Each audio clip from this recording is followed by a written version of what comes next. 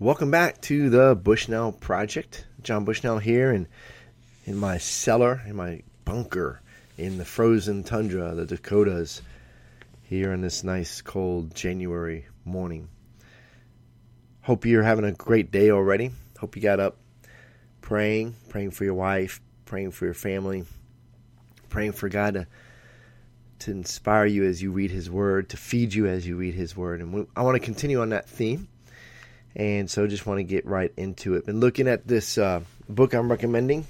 This book has been a staple in my home and in my life for a couple of decades now.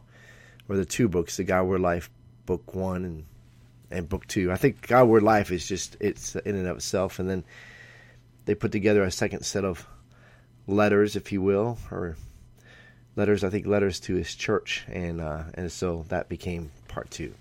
And I am, in fact, looking at the second book and looking at this prayerfully ransack the Bible and pondering the both and of prayer and study. So yesterday we looked at prayer, pray and read, and now, whoa, sure, that's going to sound great. Sorry, I just want to wake you up. Yeah, I'm not feeling my best, but we got to press on, right? Sometimes when you don't feel your best, that's when you got to do it. That's when you know you love it. So prayer and study. And this is what John Piper writes in this. So he starts off by quoting 2 Timothy 2:15. Be diligent to present yourself approved to God as a workman who does not need to be ashamed, accurately handling the word of truth. So Piper goes on to write, God gave us a book about himself, not so that we might read in any old careless way we wish. Paul says, be diligent to accurately handle the word of truth. That means work at the word if you want the most from it. So then he continues to write, the pendulum swings back and forth. Some say pray and don't lean on the unspiritual human work of study.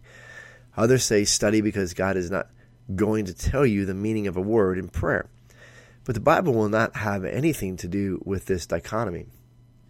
We must study and accurately handle the Word of God, and we must pray, or we will not see the Word, the one thing needful, or not see in the Word the one thing needful, the glory of God in the face of Christ.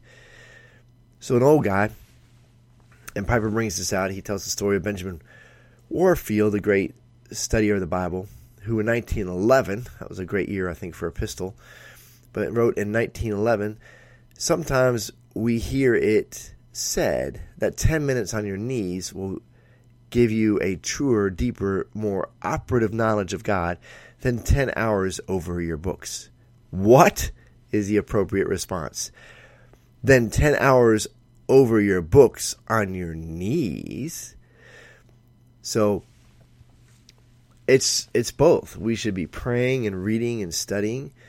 And as husbands, this is part of our calling. Don't leave it up to your pastor to do this. You are pastoring as part of your role as a husband. You are the pastor of your home. And so whether you want to school for it or not, God doesn't need you to go to school. He needs you to prayerfully read his word or prayerfully listen to the story. So even listening to the Bible on a CD, or you can even get your device now, all these devices that can talk back at you, right? So you can ask your device to read a chapter of Hebrews, call it by its name and read from the Bible app, Hebrews chapter 1, and it will. So we have no excuse not to be hearing or reading doing them both, and praying over what we're reading and what we're hearing and seeking God's face and all that, to be doing our due diligence in that. So I want to continue that tomorrow. I want to encourage you guys today. So what do we do today, right? So today is to spend at least 5 minutes, just pull aside 5 minutes to read God's word. But before you read it, just pray. Lord, help me as I read your word. Minister to me through your Holy Spirit and the ministry of your word. And then read what he has ordained for you to read. I would encourage you to read through a book, whether it's the Gospel of Mark, one of the Gospels, or Ephesians, one of the short letters. Read through a book and start by reading it today for 5 minutes prayerfully. God bless you guys. Have a great day.